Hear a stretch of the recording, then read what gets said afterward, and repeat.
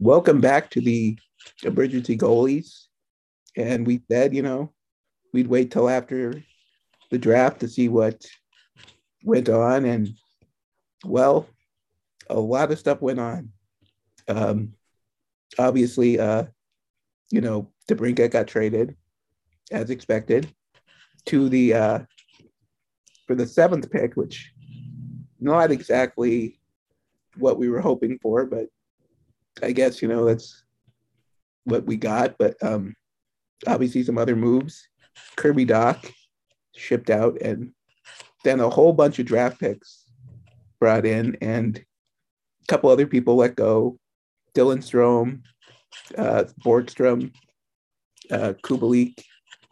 Nothing that shocking, but I guess I'll just ask you, Michael, for an overview of just everything that's gone on.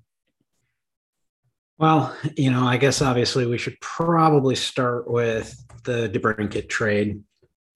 Like you said, it wasn't the ideal return that we were hoping for, but it was kind of the bare minimum that I would have accepted as a return for somebody like DeBrincat. So in some ways, it at least cleared that bar.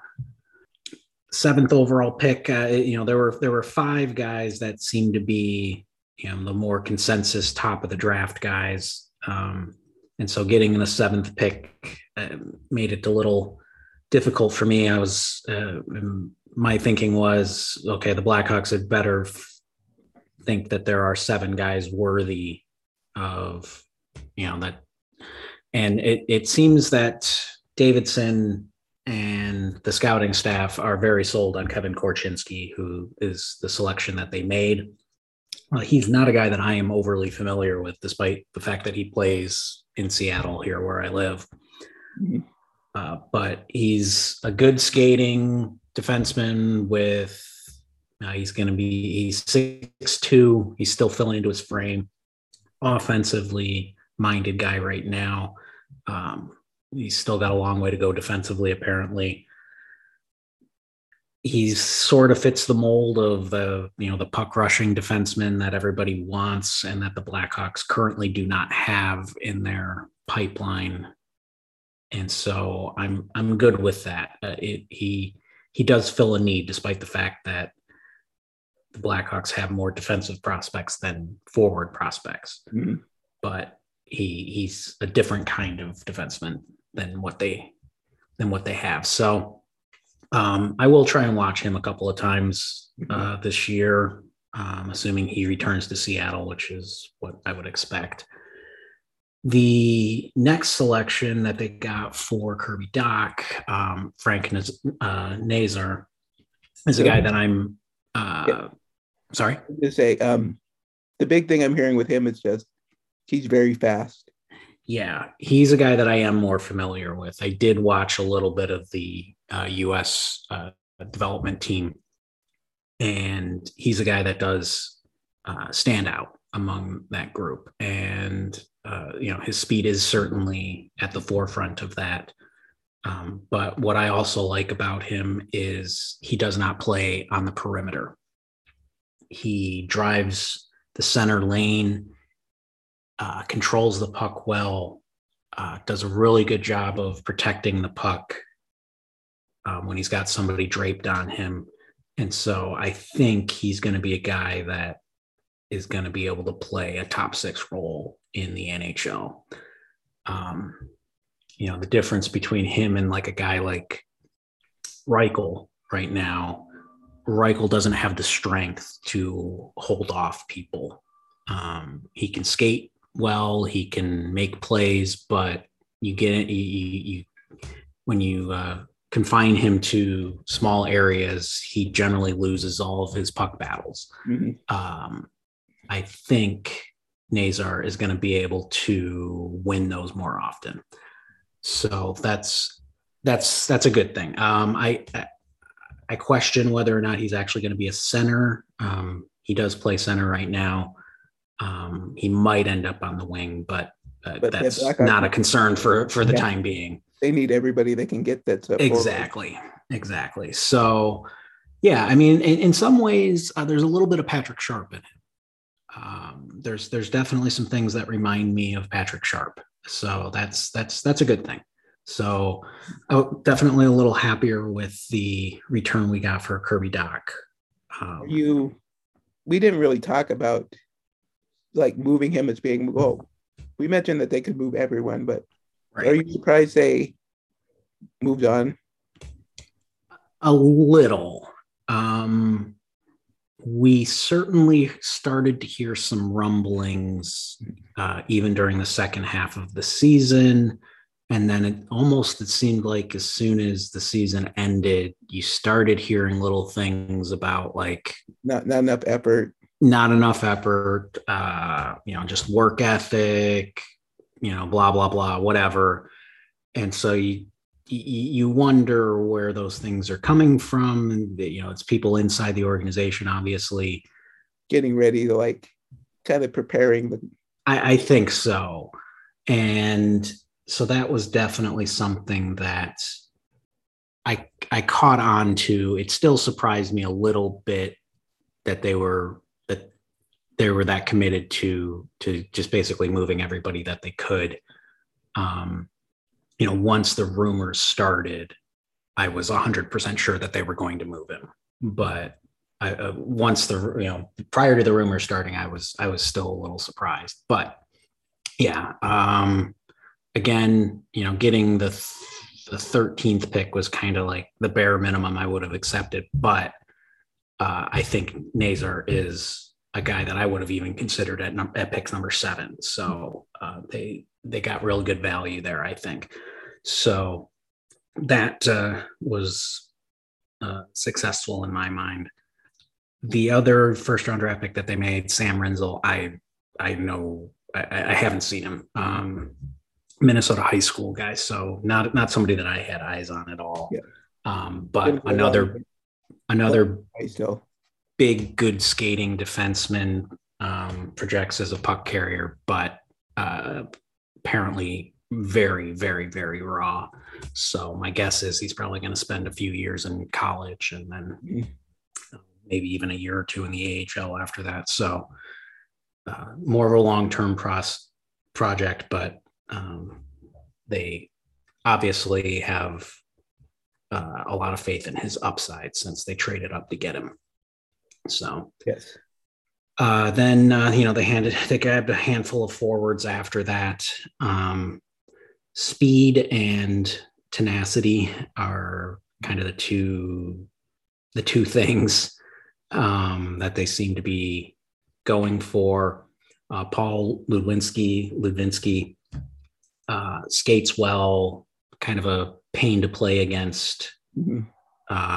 I don't know how much offense he's going to bring. He seems like more like a third line center to me.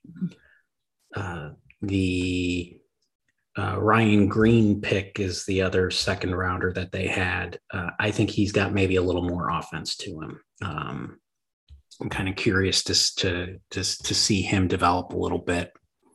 So, and then they also had the top pick in the third round, and Gavin Hayes is another guy that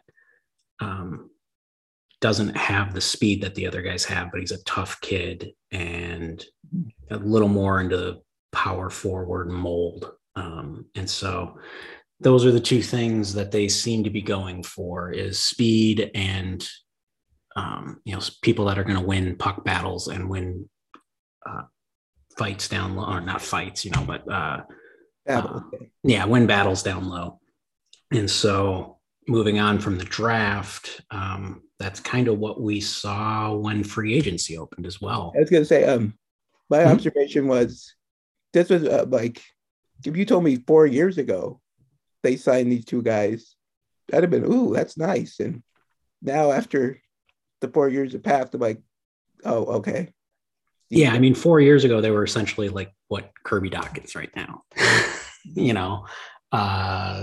would have been in their early 20s. They had shown some upside and were high draft picks. And but at the same time, it reminds me a lot of the Matthias Janmark Mm-hmm. signing from a couple of years ago, where, both of these guys have kind of settled in as third line players in the NHL after having gotten top 6 minutes previously. And my guess is, it's just one of those mutually beneficial things. Hey, we're going to give you top 6 minutes. If you score goals and stuff, we'll trade you. We'll trade you, and it's going to be, beneficial for both sides. And so, yeah, I mean, Athanasiou is still one of the best skating forwards in the NHL. He's blazing fast. And so that's going to add an element to the Hawks that, I mean, we've talked about it over and over and over on this podcast of how soft and slow the Blackhawks have been the last couple of years. Yep. Athanasiou at least helps address one of those. Domi, his skating's nothing fantastic, but he certainly doesn't slow the Blackhawks down any, but he does bring a little bit of an edge, yes, maybe even slightly on the crazy side on occasion. I mean, for older fans, his dad, so. Right. Yes, his dad was obviously one of the heavyweights in NHL history, and Max Domi's a bit more of a scorer, but does bring that edge a little bit. And so, yeah, I mean, my guess is both of these guys are going to end up in that 15 to 20 goal range. One of them is they might even rotate a little bit. At least one of these guys is going to be playing with Patrick Kane. So that's going to help, I'm sure. And so, yeah, I don't mind either of those signings at all. They should be able to flip both of them. And then the other decent size signing that they made was Colin Blackwell, who again fits the tough to play against role. Not blazing fast, but he skates all out all the time. He's just a high energy guy who has shown flashes of maybe having a little bit of offense. In some ways, he's a little bit like Sam Lafferty. Okay. Lafferty skates a little better, but we see the occasional flashes of Lafferty being able to get into scoring position, but struggling to finish or whatever. Blackwell's a little bit the same way. So we'll see. I don't mind that signing at all. They did sign him for 2 years, so they don't necessarily even have to flip him this year. He seems more like a guy that they're going to use to kind of fill out the lineup a little bit. He brings a little bit of versatility as both a center and a wing. So that's going to be valuable as they look to trade everybody else. Just having somebody who can fill whatever role they need him to. So. Yeah, obviously, I think sounds like you're leaning towards that you think it's going to be the trade deadline for Taves and Kane. I expected Patrick Kane to maybe get moved before the season, but that does not seem to be what the buzz is right now, which, I mean, doesn't really shock me, but he was the one guy that I thought with his contract, you could actually move him before the season. But, we've talked about it. He wants to, I think in the back of his mind, he still wants to retire a Blackhawk. And so I think he kind of wants to see what the young kids that they have, how bad are they going to be? Does he see any hope for, is it 3 years or is it going to be 5 years? I wonder if he even thinks, hey, maybe I even just stick around through the lottery and see if we get Connor Bedard sort of thing. Or, because that's sort of the sort of thing that might motivate him to stick around, but we'll see. It's the same agent for Taves and Kane and Seth Jones. Those guys control everything on how that's going to all play out. So we're just going to have to wait and see until the deadline, it sounds like. And My guess is Taves will want to move at the deadline, given that I'm not sure that the Blackhawks are going to be overly aggressive in trying to re-sign him unless he really bounces back this year. But, obviously Seth Jones is going to be here for a while. I guess there's an outside possibility if he asks out that they could move him. But I think it's unlikely. He's got a lot of money front loaded into that contract. So like his salary, I think for the next couple of years is like $12 million or something. So I would struggle to see any team willing to kind of take that on. But maybe in a couple of years, if the Blackhawks are still in the midst of long and unsuccessful rebuild, maybe he would then look to waive. But in the meantime, they also brought back his brother, so he's got that to look to kind of keep him happy, I guess, too. So, and then the only other restricted free agent that they brought back was now I'm drawing a blank.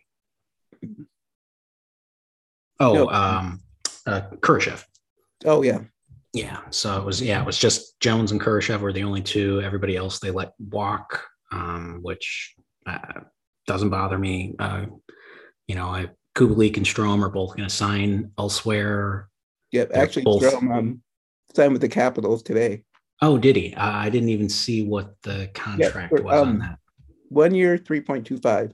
Yeah. Okay. So both of them ended up signing for about $1 million under what their qualifying offer would have been. So that makes sense. And, because that's both of them are making less this year than they did last year, let alone what they were going to be making on the qualifying offer. And that speaks to why the Blackhawks had trouble trading both of those guys, because their salaries outstripped what their value was. And the Blackhawks did not have much wiggle room as far as their ability to retain salary last year, because they were still eating part of Olimata and somebody else. I can't remember. But this year they've got all three of their retention slots open.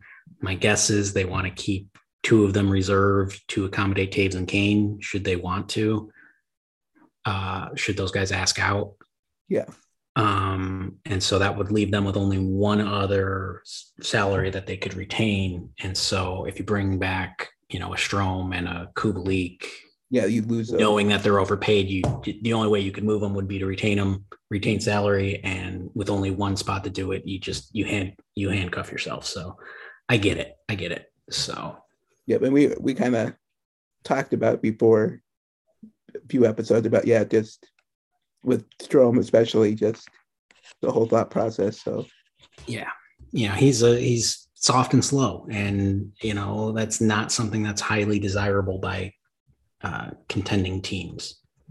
He's he got signed. He's 25 years old, and he scores a lot of points, but he signed a 1-year deal because he's basically a roster filler until you find somebody better.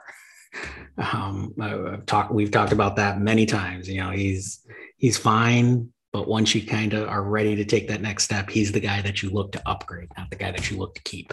Yeah. And I think that's where we're seeing that play out. Yep. So, this is going to be a terrible, terrible, terrible team. Oh yeah. Talk about the depth charts and stuff. I won't even talk about I saw several articles. Look at the Blackhawks for the coming season depth chart. I won't even click on them. I know. I will say it's not like they're going to be running out AHL talent. Mm-hmm. They can actually fill out a forward group now and a defensive group with people that, at worst are fourth line, or at least have the potential to be fourth liners. I mean, you got guys like Mackenzie Entwistle. He wasn't exactly great last year, but you would think that maybe he could take a step up and actually become a good fourth liner this year. Yeah. We'll see. And so in that regard, it's not like it's a complete and utter joke, but at the same time, there is very little top six talent. Mm-hmm. They have little defensive depth, or I should say little proven defensive depth. They do have a lot of young defensemen that they are going to be rotating in and out. My guess is we'll see a lot more of Ian Mitchell this year than we did last year. But I would say him and Alec Regula are the two right-handed defensemen that are going to kind of share roles. They might even rotate between the AHL and the NHL this year. And then on the left side, my guess is we'll see a little bit of Vlasic. We'll see a little bit of that Philip Roos guy, maybe. I don't know. We'll see. I don't know how ready he's going to be for the NHL, but we might also see some of Galvis or Baudin or Isaac Phillips again. Certainly, I think he'll get another look. But yeah, so they'll rotate those type of guys in, and at least for the time being, it seems like Jones, McCabe, Stillman, Murphy, and Caleb Jones are all going to be around. So that, that's at least experienced NHL defenders. Where I think they're going to really struggle is in net. Peter Mrazek is a guy that has NHL talent. He's played well many years in the NHL, but he was suffering from hip issues last year, and he was just atrocious. And so not only is it his ability, current ability in question, but his current health is also in question. So, is he actually going to be capable of playing 40, 50 games? And their current backup right now is Alex Stalock, who missed 2 years ago due to complications from COVID. He had developed a heart condition, came back last year, and wasn't even good in the AHL. So, that's an obvious huge question mark. So you got two guys coming off you bad had that seasons. Thread on Twitter about how horrible he was last year. Yeah. I mean, he only played one NHL game, and then I think he played like 15 AHL games, and his save percentage was like 87 or something like that. So we'll see. My guess is one or both of them ends up getting hurt or playing so poorly that they have to consider bringing somebody up from the minors. But it does sound like the Blackhawks are more interested in being a competitive AHL team next year. I don't think we're going to see Arvid Soderblom play in the NHL all that much. I think they want him to be the starting goalie in the AHL and play a full season.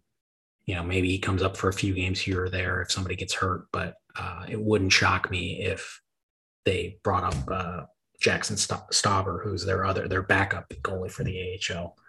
He might actually get more time in the NHL than Soderblom. And I think the same kind of goes for Reichel. Reichel got a little bit of a taste last year and wasn't ready. And he might not be ready again this year. He needs to add a lot of strength. And so my guess is he spends at least the first half of the year in the minors, and then maybe at the deadline, if like Taves is traded, then they could maybe bring up Reichel and let him play a little bit of center. But they want their AHL team to be competitive and play deep into the playoffs. So even if Reichel ends up spending the second half in the NHL, my guess is they will send him back to the AHL at the end of the season before the deadline for the AHL playoff rosters are set. And so that he can be their first line center down there.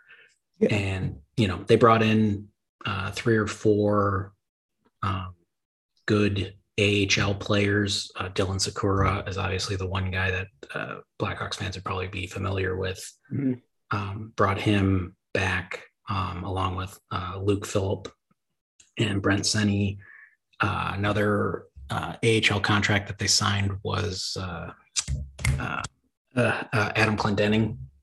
So, they're bringing in these veteran, I say veteran, they're mid-20s guys. Clendenning, I guess, is AHL veteran. Yeah, AHL veteran guys. they're all going to score 15, 20 goals. Sakura is probably going to score 30 goals or whatever. And the Blackhawks want that team to go deep into the playoffs. So that's seems to be as much of their focus, more of their focus than the NHL team. One exciting thing to cheer for. Yeah. I don't know, for any of the fans in the Chicago area, the trek out to Rockford is not that far. I know, when I was living back there in the pre-Taves Kane era, I would go to more Rockford games than I did go to Chicago games. And, I got to see a lot of Christopher Stieg and, that group of guys, Troy Brouwer, Dave Boland, that group that became all the secondary pieces on that roster, on the championship rosters. They played, like 2 seasons together down in the AHL, and they were a lot of fun to watch. And I think that's sort of what the Blackhawks are going to try to grow. Hopefully we'll see that with this group of people.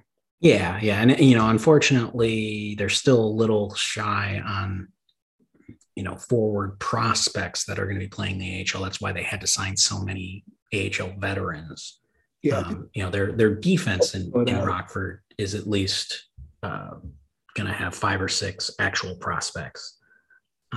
But unfortunately, they've got Colton Dach and Reichel are basically the only 2 like actual NHL prospects that are going to be playing. Hopefully, this year's draft, those guys start to filter in eventually. So maybe at the end of the year you see 1 or 2 of them. Maybe Korchinski comes in. I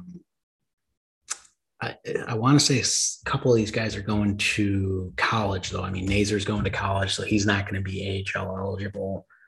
I'm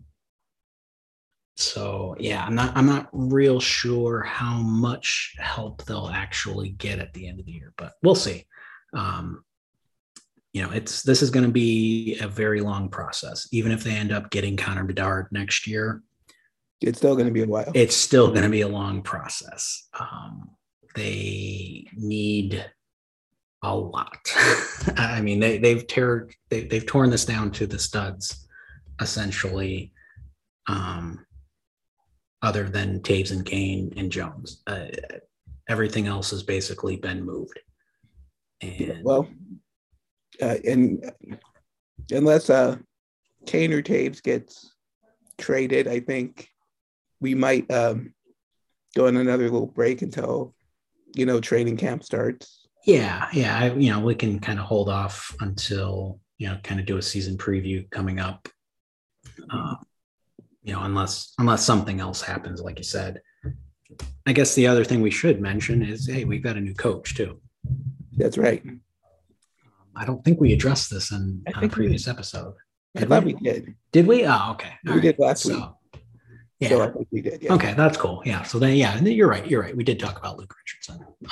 But we also did retain Derek King. They did. For better or worse. I think we actually did talk about this as a possibility at the end of the year, where we thought maybe that they would bring King back to be the AHL coach, but he's now an assistant coach, which is fine. I know a lot of fans are going to hate that particular move, but King seems to have a lot of respect from the front office, and the team didn't quit on him last year. And so that bodes well for his being able to at least connect with some of the veteran guys. Exactly. So I've got no issue with it. Yep. We'll see. I mean, he's got almost as much coaching experience as Luke Richardson does. So. Well, yeah, I'd say it's not like the new coach has any experience. So yeah. But yep. So anyway, you are on Twitter. MJ_Ernst. Yep, and I am STH85, and yep. Well, we're just gonna have to, endure some tough times, and we're heading into the long dark, man. Yep. But anyway, no matter what, we'll be here, and go Hawks.